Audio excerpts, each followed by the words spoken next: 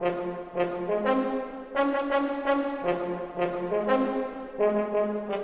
to the Improve the News podcast for Saturday, January 21st, 2023, where we separate the spin from the facts. I'm Adam Clark. And I'm Scott Wallace with today's headlines. An investigation fails to identify the source of the SCOTUS draft leak. Google's parent Alphabet says it will cut 12,000 jobs. Germany comes under more pressure to provide tanks to Kyiv.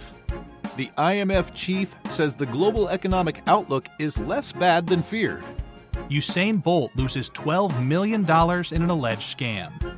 Police and protesters clash in Peru as thousands try to take Lima. India denounces a BBC documentary on Modi's alleged role in the Gujarat riots. Trump and a lawyer are fined nearly $1 billion for a lawsuit against Clinton. A U.S. judge orders Boeing to be arraigned on 737 MAX fraud charges. And a new program lets private citizens sponsor refugees in the U.S. Our top story, the Supreme Court is unable to find the source of the Roe v. Wade overturn leak.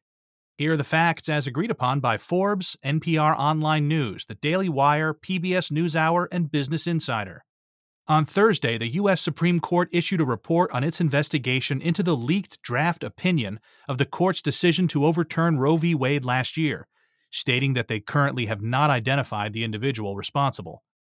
The 8-month investigation, conducted by Court Marshal Gail Curley, involved interviewing 97 court employees and hiring forensic experts to track who had access to the draft. Justice Samuel Alito's draft opinion in the Dobbs v. Jackson Women's Health Organization was leaked in May of 2022. Alito says the leak put the majority justices in danger of being assassinated, since it could give people the idea that killing a justice could prevent the decision. The leak was published by Politico and is the first time an entire opinion has become public before the court was ready to announce it. The investigation concluded that it was unlikely that the court's information technology systems were accessed by an outsider. The court, in a statement accompanied by the investigation's report, called the leak one of the worst breaches of trust in its history, as well as a grave assault on the judicial process. Scott, thank you for laying out the facts of that story. Here on the Improve the News podcast, we like to separate the facts from the narrative spin. You just heard the facts, and we're going to start off with a right narrative spin provided by the Epoch Times.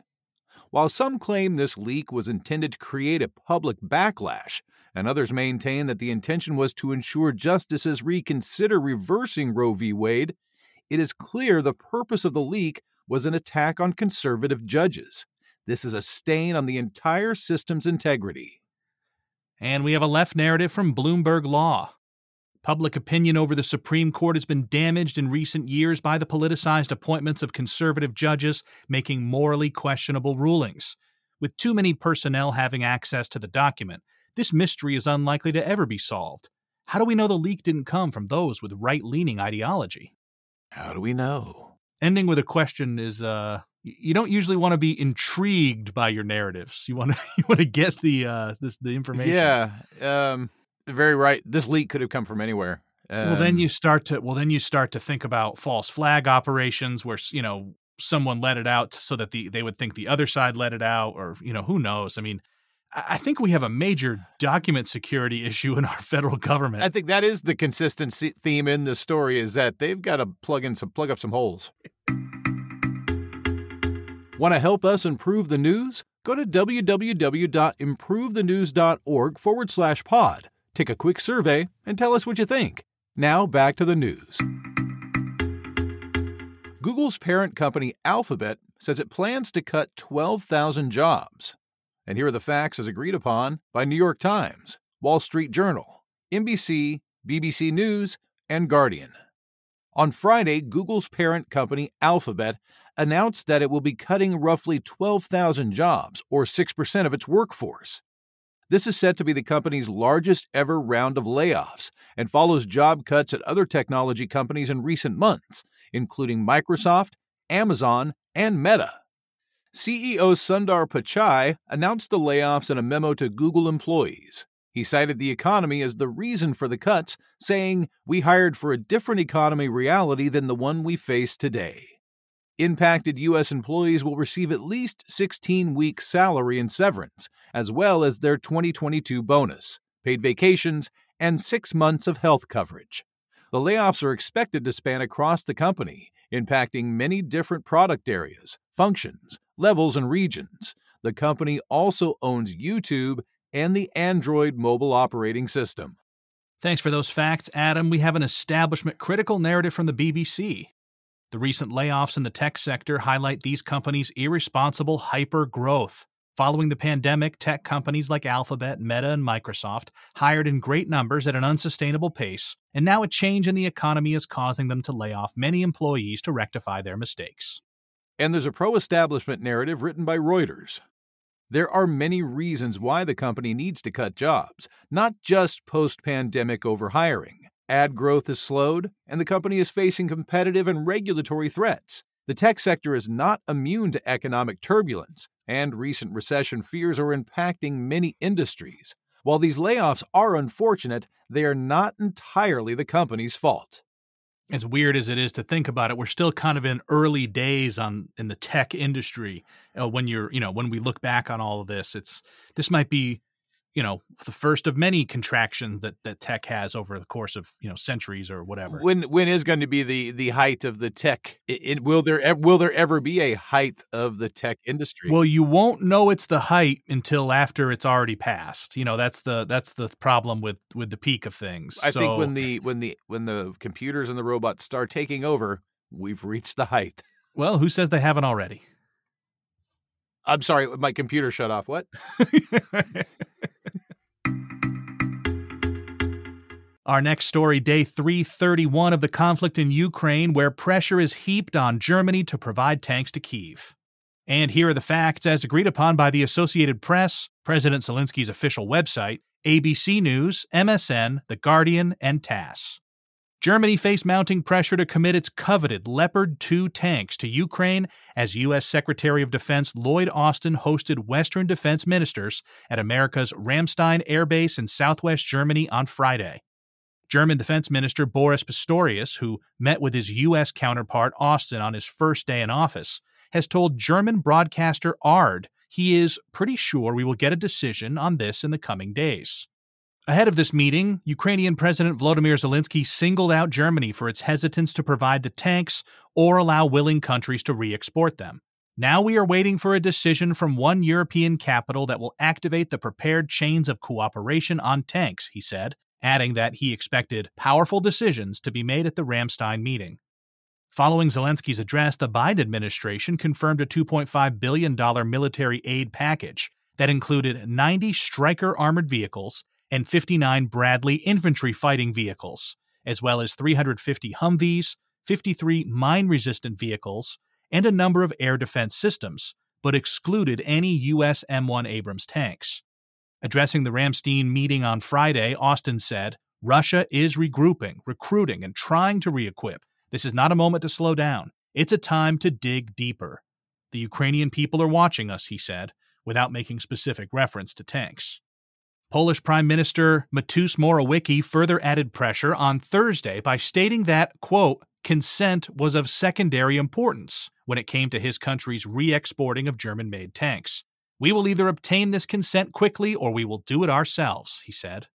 Meanwhile, in his daily call with reporters, Kremlin spokesman Dmitry Peskov described Russia-U.S. relations as probably at their lowest point ever, unfortunately. Russia's ambassador to the U.S., Anatoly Antonov, said that the U.S. policy of aiming to ensure the strategic defeat of Russia is leading the world to a catastrophe. He also called for a change to be made. On the ground, officials from the Donetsk People's Republic said they had taken control of Klishchivka, a small settlement 6 miles or 9 kilometers south of Bakhmut, the hotbed of months of fighting in the region. Ukrainian officials reported that 4 civilians were killed and 3 were injured in Russian attacks on Donetsk. 1 civilian was also reported killed and 3 more were injured in Kherson. Meanwhile, DPR officials reported that 2 civilians were killed in Ukrainian attacks on Donetsk. Scott, thank you for the update on the situation in Ukraine. We have several narrative spins. The first is a pro-establishment narrative, and it's provided by The Guardian. These meetings must see Germany which has a unique historical responsibility to uphold the sovereignty and freedom of Ukraine, consent to the use of Leopard 2 tanks by Kyiv. Ukrainians are some of the greatest victims of Hitler and Stalin, and Berlin now has the opportunity to intercede on Putin's war of terror against an innocent people. The whole of the West will judge the choice of Germany on whether it allows tanks to be sent to Kyiv. And we have an establishment-critical narrative from TASS. By sending more and more advanced weaponry to Ukraine, America's policy of seeking the strategic defeat of Russia is leading the world to a catastrophe. The U.S. and NATO are increasingly intertwined in this conflict, and if this policy continues, we'll be headed for nuclear Armageddon. Is this the path we should be taking? And occasionally we get a nerd narrative provided by the Metaculus prediction community, and in this one they say that there's a 2% chance that Ukraine will officially recognize a former Ukrainian territory, Luhansk, Donetsk, or Crimea, as independent before 2024. Now this is why you shouldn't buy a truck. You know, it's great to have a truck. You can move stuff around, but then you're going to have friends asking you to move every weekend. Hey, you got a truck I could borrow? You got a Leopard 2 tank I could borrow? Well, I like how the people that are living close to Ukraine are like, hey, if you ain't got a truck, we're going to use ours. Yeah, seriously. I love Poland's answer. They're right next door to the front lines as opposed to Germany, who's got a couple countries away. They're like, oh, hey, Germany, if you ain't going to step in, we're going to use our tanks. They can have ours. Yes, you might as well just give them your good ones, I guess. Right? Yeah. You can have the new ones or they get our secondhand tanks. Like they say, a dull knife is more dangerous than a sharp knife. And that's so true. Our next story concerns a report from the IMF chief who says the economic outlook is less bad than anticipated. And here are the facts as agreed upon by Guardian, CNBC, CNN, WeForum, Washington Post, and Globe and Mail. Speaking at the closing session of the World Economic Forum in Davos, Kristalina Georgieva, the head of the International Monetary Fund, or the IMF, stated that prospects for the global economy have picked up in recent months, but warned against overoptimism. She argued that while the global outlook may not be as bad as feared a couple of months ago, this, quote, doesn't quite yet mean good, unquote. Global growth for 2023 is being predicted at 2.7%, which Georgina described as not fabulous. The managing director of the IMF also warned on Friday that interest rate hikes by the leading global economies had yet to bite, potentially still increasing unemployment, which governments may find hard to respond to adequately. Georgieva reaffirmed that the war on Ukraine remained a tremendous risk for global economic confidence, especially in Europe, and stressed that the expected economic growth of China may inflame global inflation as other countries begin to tame the issue. The World Bank is forecasting that China will grow 4.4% this year, and some private estimates are even higher, with Goldman predicting a 5.2% gain. Also at the World Economic Forum, the president of the European Central Bank, Christine Lagarde, described 2022 as a weird year, urging countries to stay the course on monetary policy and to ensure that fiscal policy does not make the job of central bankers harder. All right, thanks for those facts, Adam. We have a pro-establishment narrative on this story from Eurasia Review. While caution and admitting a tough situation faces the global economy reigns supreme, the stance by many at the World Economic Forum was that the future may not be that bad. Recent economic signals have given reason for hope. With luck, growth in the short term may be a reality. And there's also an establishment-critical narrative, and that's provided by the World Socialist website. The reality of the World Economic Forum is a devastating socioeconomic system hurtling towards disaster. The ruling elite and their political representatives continue to place the burden of their failing system on the working classes. It is still up to the international community to enact real change in the world, whatever pronouncements of staying the course may come from the forum. And we have another nerd narrative. This one says there's a 50% chance that the world's GDP will be at least $166 trillion by the year 2025. And that's according to the Metaculus prediction community.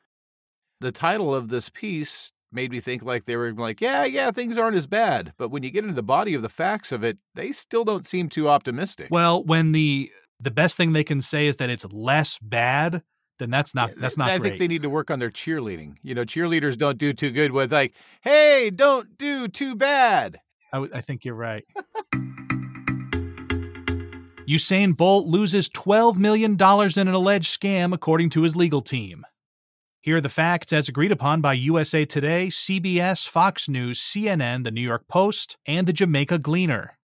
On Wednesday, lawyers for world record sprinter Usain Bolt revealed that more than $12.7 million is missing from his account with Jamaican private investment firm Stocks and Securities Limited, or SSL, threatening civil and criminal action if the money isn't returned within 10 days. They told Associated Press that Bolt's account, which once held $12.8 million, now reflects a balance of just $12,000. Adding that a serious act of fraud, larceny, or a combination of both have been committed against him if this is correct. This comes as Jamaica's Financial Services Commission, or FSC, announced on Tuesday that it was assuming temporary management of SSL a day after launching an investigation into the investment firm. The chief technical director of Jamaica's Financial Investigation Division told CNN that law enforcement first received complaints about alleged fraud at SSL on January 11th.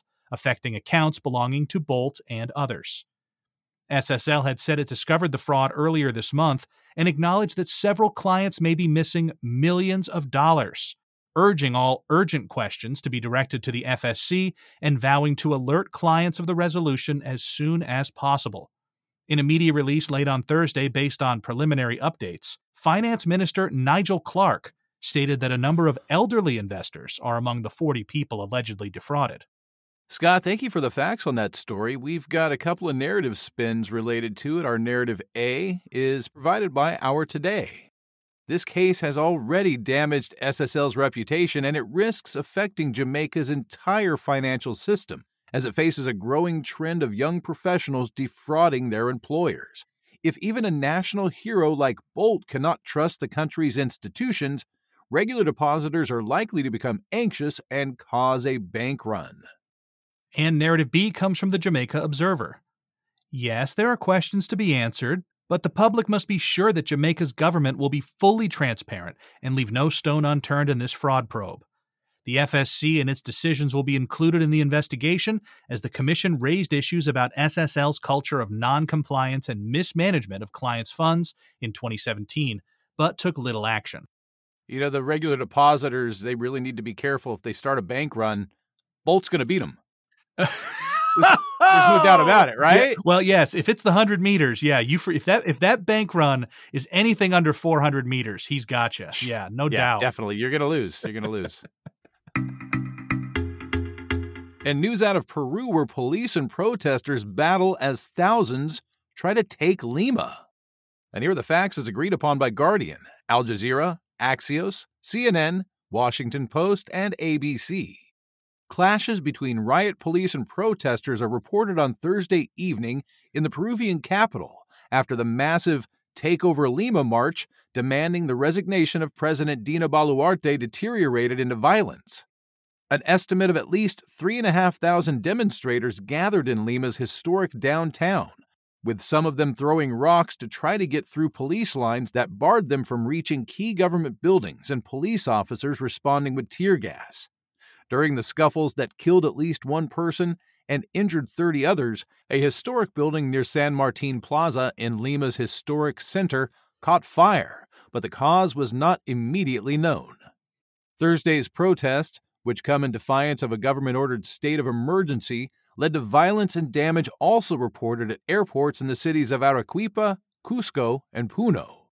Demonstrations have rocked Peru since former President Pedro Castillo was impeached and arrested in December after trying to dissolve Congress, evolving into a broader anti-government movement.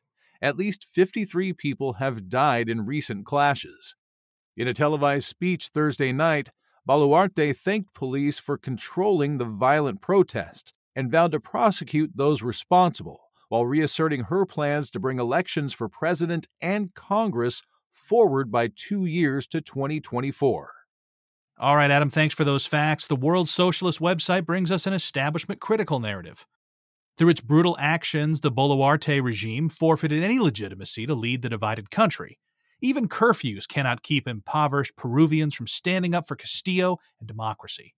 The fury is justified since it was Washington that orchestrated the coup against Castillo to secure U.S. corporate and geopolitical interests.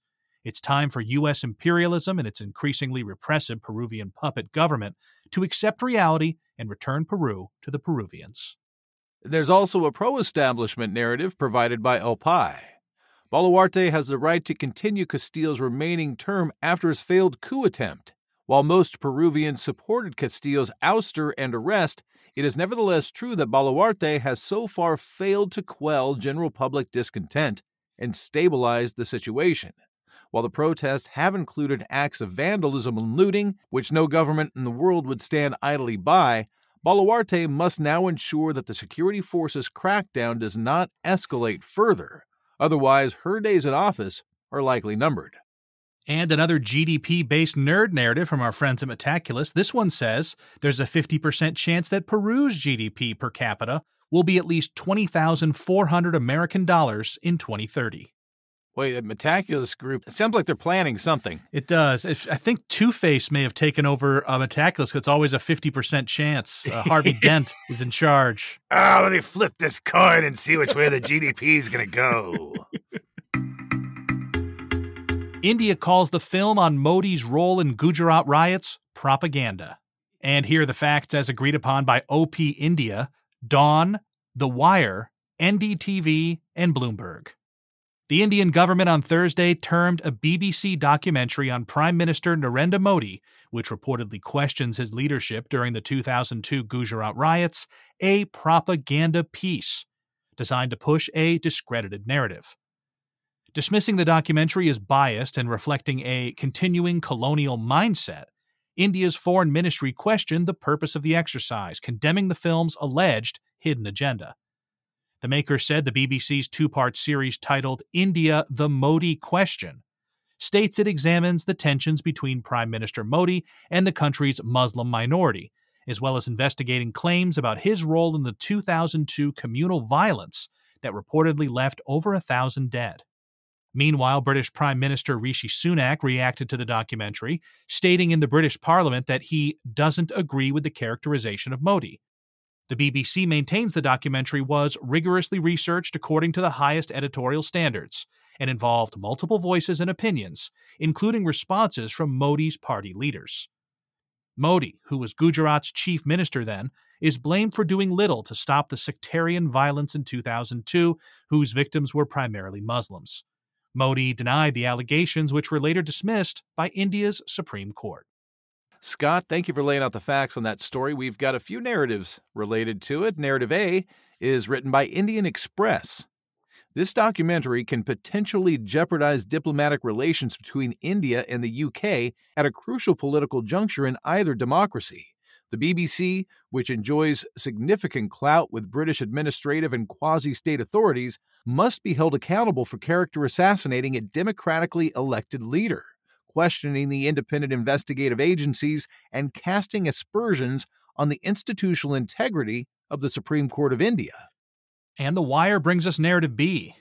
As Gujarat's chief minister, Narendra Modi was directly responsible for halting or abetting the riots. Unfortunately, he didn't bat an eyelid as thousands of innocents were persecuted on the streets. The climate of impunity created by the state government propelled the rioters to lynch Muslims indiscriminately. Modi may not have had a direct role in the mass killings, but concerningly, the prime minister still chooses to look the other way as his supporters intensify the calls to turn the country into an exclusive Hindu state. A nerd narrative provided by the Metaculus prediction community. They say there's a 54% chance that there will be a non-BJP Prime Minister of India before 2030. Trump and his lawyer are fined $938,000 for Clinton and DNC lawsuits. And here are the facts as agreed upon by Independent, NBC, New York Post, Guardian, and Breitbart. Former U.S. President Trump and his lawyer Alina Habba are fined roughly $938,000 by federal judge Donald M. Middlebrooks in Florida for filing what Middlebrooks suggested was a bogus lawsuit about Hillary Clinton and others. Trump filed the lawsuit in March of 2022, claiming that in 2016, then Democratic presidential candidate Hillary Clinton, the Democratic National Committee, or the DNC, and others crafted a malicious conspiracy and asserted that Trump's campaign had ties to Russia, which subsequently destroyed Trump's life. Middlebrook said the case should never have been brought and that no reasonable lawyer would have filed it. He added that 31 individuals and entities were needlessly harmed, including former U.S. Department of Justice and FBI officials, to advance a political narrative. The case was dismissed by Middlebrooks in September. In November, Trump was ordered to pay tens of thousands of dollars when one defendant requested sanctions. The ruling said that Trump's attempts were frivolous and amounted to obstruction of justice. Among others Trump sued were former DNC Chairman Debbie Wasserman Schultz, Clinton campaign chief John Podesta, research firm Fusion GPS, Christopher Steele, and former FBI officials James Comey, Andrew McCabe, Peter Strzok, and Lisa Page. This was one among several recent separate lawsuits filed by Trump, including against the Pulitzer Prize Board, big tech companies, and CNN. Middlebrooks described him as a prolific and sophisticated litigant who uses the courts to seek revenge on political enemies. Okay, the Democratic narrative on this story comes from Newsweek.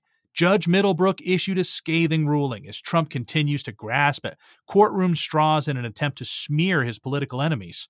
Middlebrooks and the rest of America will see how far the one-time president has fallen as they witness his reaction to not getting his way. And the pro-Trump narrative by the New York Post. We seem to have forgotten that the claims made in Trump's lawsuit have all been established facts for a while now. The DNC did pay British spy Christopher Steele to create a fake Trump-Russia dossier, which the FBI then used to obtain its secret FISA warrant to surveil the Trump campaign. And when the FBI later offered Steele $1 million to prove his claims, he couldn't do it. These are all well-known facts, not frivolous conspiracy theories. A federal judge orders a Boeing arraignment. Here are the facts as agreed upon by Al Jazeera, Reuters, the Daily Mail, CBS, and Aviation International News. On Thursday, federal judge Reed O'Connor ordered Boeing Company to appear in court on January 26 to be arraigned on a 2021 felony charge after families of the people killed in 2 crashes rejected a 2021 plea deal.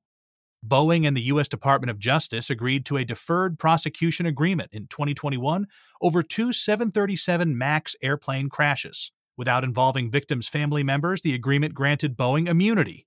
Families say the agreement violated the victims' rights.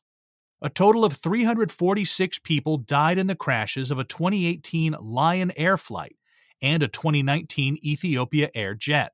All MAX jets were grounded for nearly 2 years, and Boeing had to overhaul the craft's flight control system. Last year, Judge O'Connor ruled that crash victims' relatives are also victims under federal law and should have been consulted before the DOJ struck the deal requiring Boeing to pay $2.5 billion to avoid criminal prosecution. In November, Boeing said it opposed any attempt to reopen the agreement, saying it would be unprecedented, unworkable, and inequitable. The DOJ said it does not oppose an arraignment for Boeing, but it is against reversing the agreement. The agreement required Boeing to pay a $243.6 million penalty, as well as $1.77 billion in compensation to airlines that use the 737 MAX, and $500 million to establish a crash victim beneficiaries fund. Scott, thank you for explaining the facts of that story. We have an establishment-critical narrative spin, and it's written by Voice of America News. Not only did Boeing commit fraud by misleading regulators about the safety of its aircraft, but it also went behind victims' backs to strike a deal with the DOJ to gain immunity from criminal prosecution.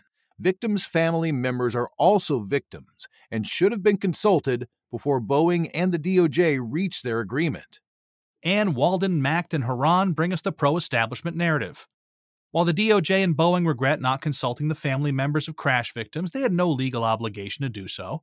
The government investigated Boeing's errors and reached an agreement that holds the company accountable and institutes measures to prevent future tragic crashes.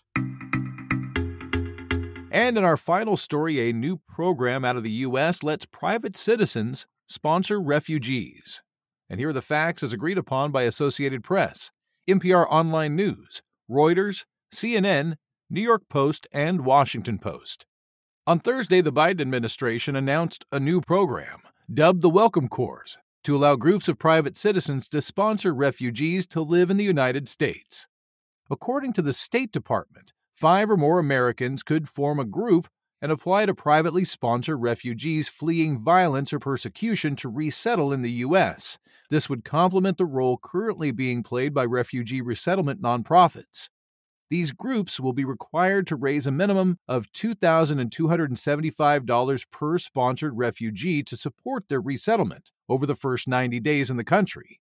The government seeks to find 10,000 sponsors for 5,000 refugees by the end of the 2023 fiscal year, ending on September 30th. Sponsors will be expected to pass security vetting, create a support plan, and take care of the refugees' basic needs, including covering apartment security deposits, clothing, and furniture costs, as well as finding schools. A consortium of nonprofit resettlement organizations will also provide support services, including expertise and training to the selected groups of private citizens. This comes as, according to the State Department, the U.S. admitted 6,750 refugees from October to December, 3 months into the fiscal year. For the fiscal year of 2023, the Biden administration set the ceiling at 125,000. All right, thanks for those facts. Our final round of narrative spins kicks off with the Democratic narrative from Forbes. Biden's latest refugee program is forward-thinking and could accelerate lagging refugee admissions in the United States. Allowing Americans to play an active role in the immigration process will enable American citizens to support a critical humanitarian mission. Furthermore, a private refugee sponsorship program could reduce government costs and help revive the U.S. economy after COVID. And the Democratic narrative is usually followed up by the Republican narrative, and this one is provided by Breitbart. This isn't a compassionate refugee program. It's another tactic to bring in more new immigrants, aka frequent Democratic voters, into the U.S. The U.S. has already accepted 1 million refugees over the past 20 years, most of whom then pursue green cards and eventually citizenship. Programs like this cost Americans billions of dollars a year and, more importantly, inorganically shift the electoral landscape. And the nerd narrative says there's a 50% chance at least 186,000 refugees will be admitted to the U.S. from 2021 to 2024, according to the Metaculus prediction community. Oh, that sounds like that sounds like a challenge. Yeah, that's not a threat. That's a promise. Yeah, that's right? I think that's going to happen. Thanks for listening to the Improve the News podcast for Saturday, January 21st, 2023. Each day, we use machine learning to read about 5,000 articles from about 100 newspapers and figure out which ones are about the same stories. For each major story, our editorial team then extracts both the key facts that all articles agree on and the key narratives where the articles differ. For more information on Improve the News, please visit our website, improvethenews.org, or you can download the Improve the News app on the Apple App Store or Google Play. For Adam Clark, I'm Scott Wallace, inviting you to join us next time on Improve the News.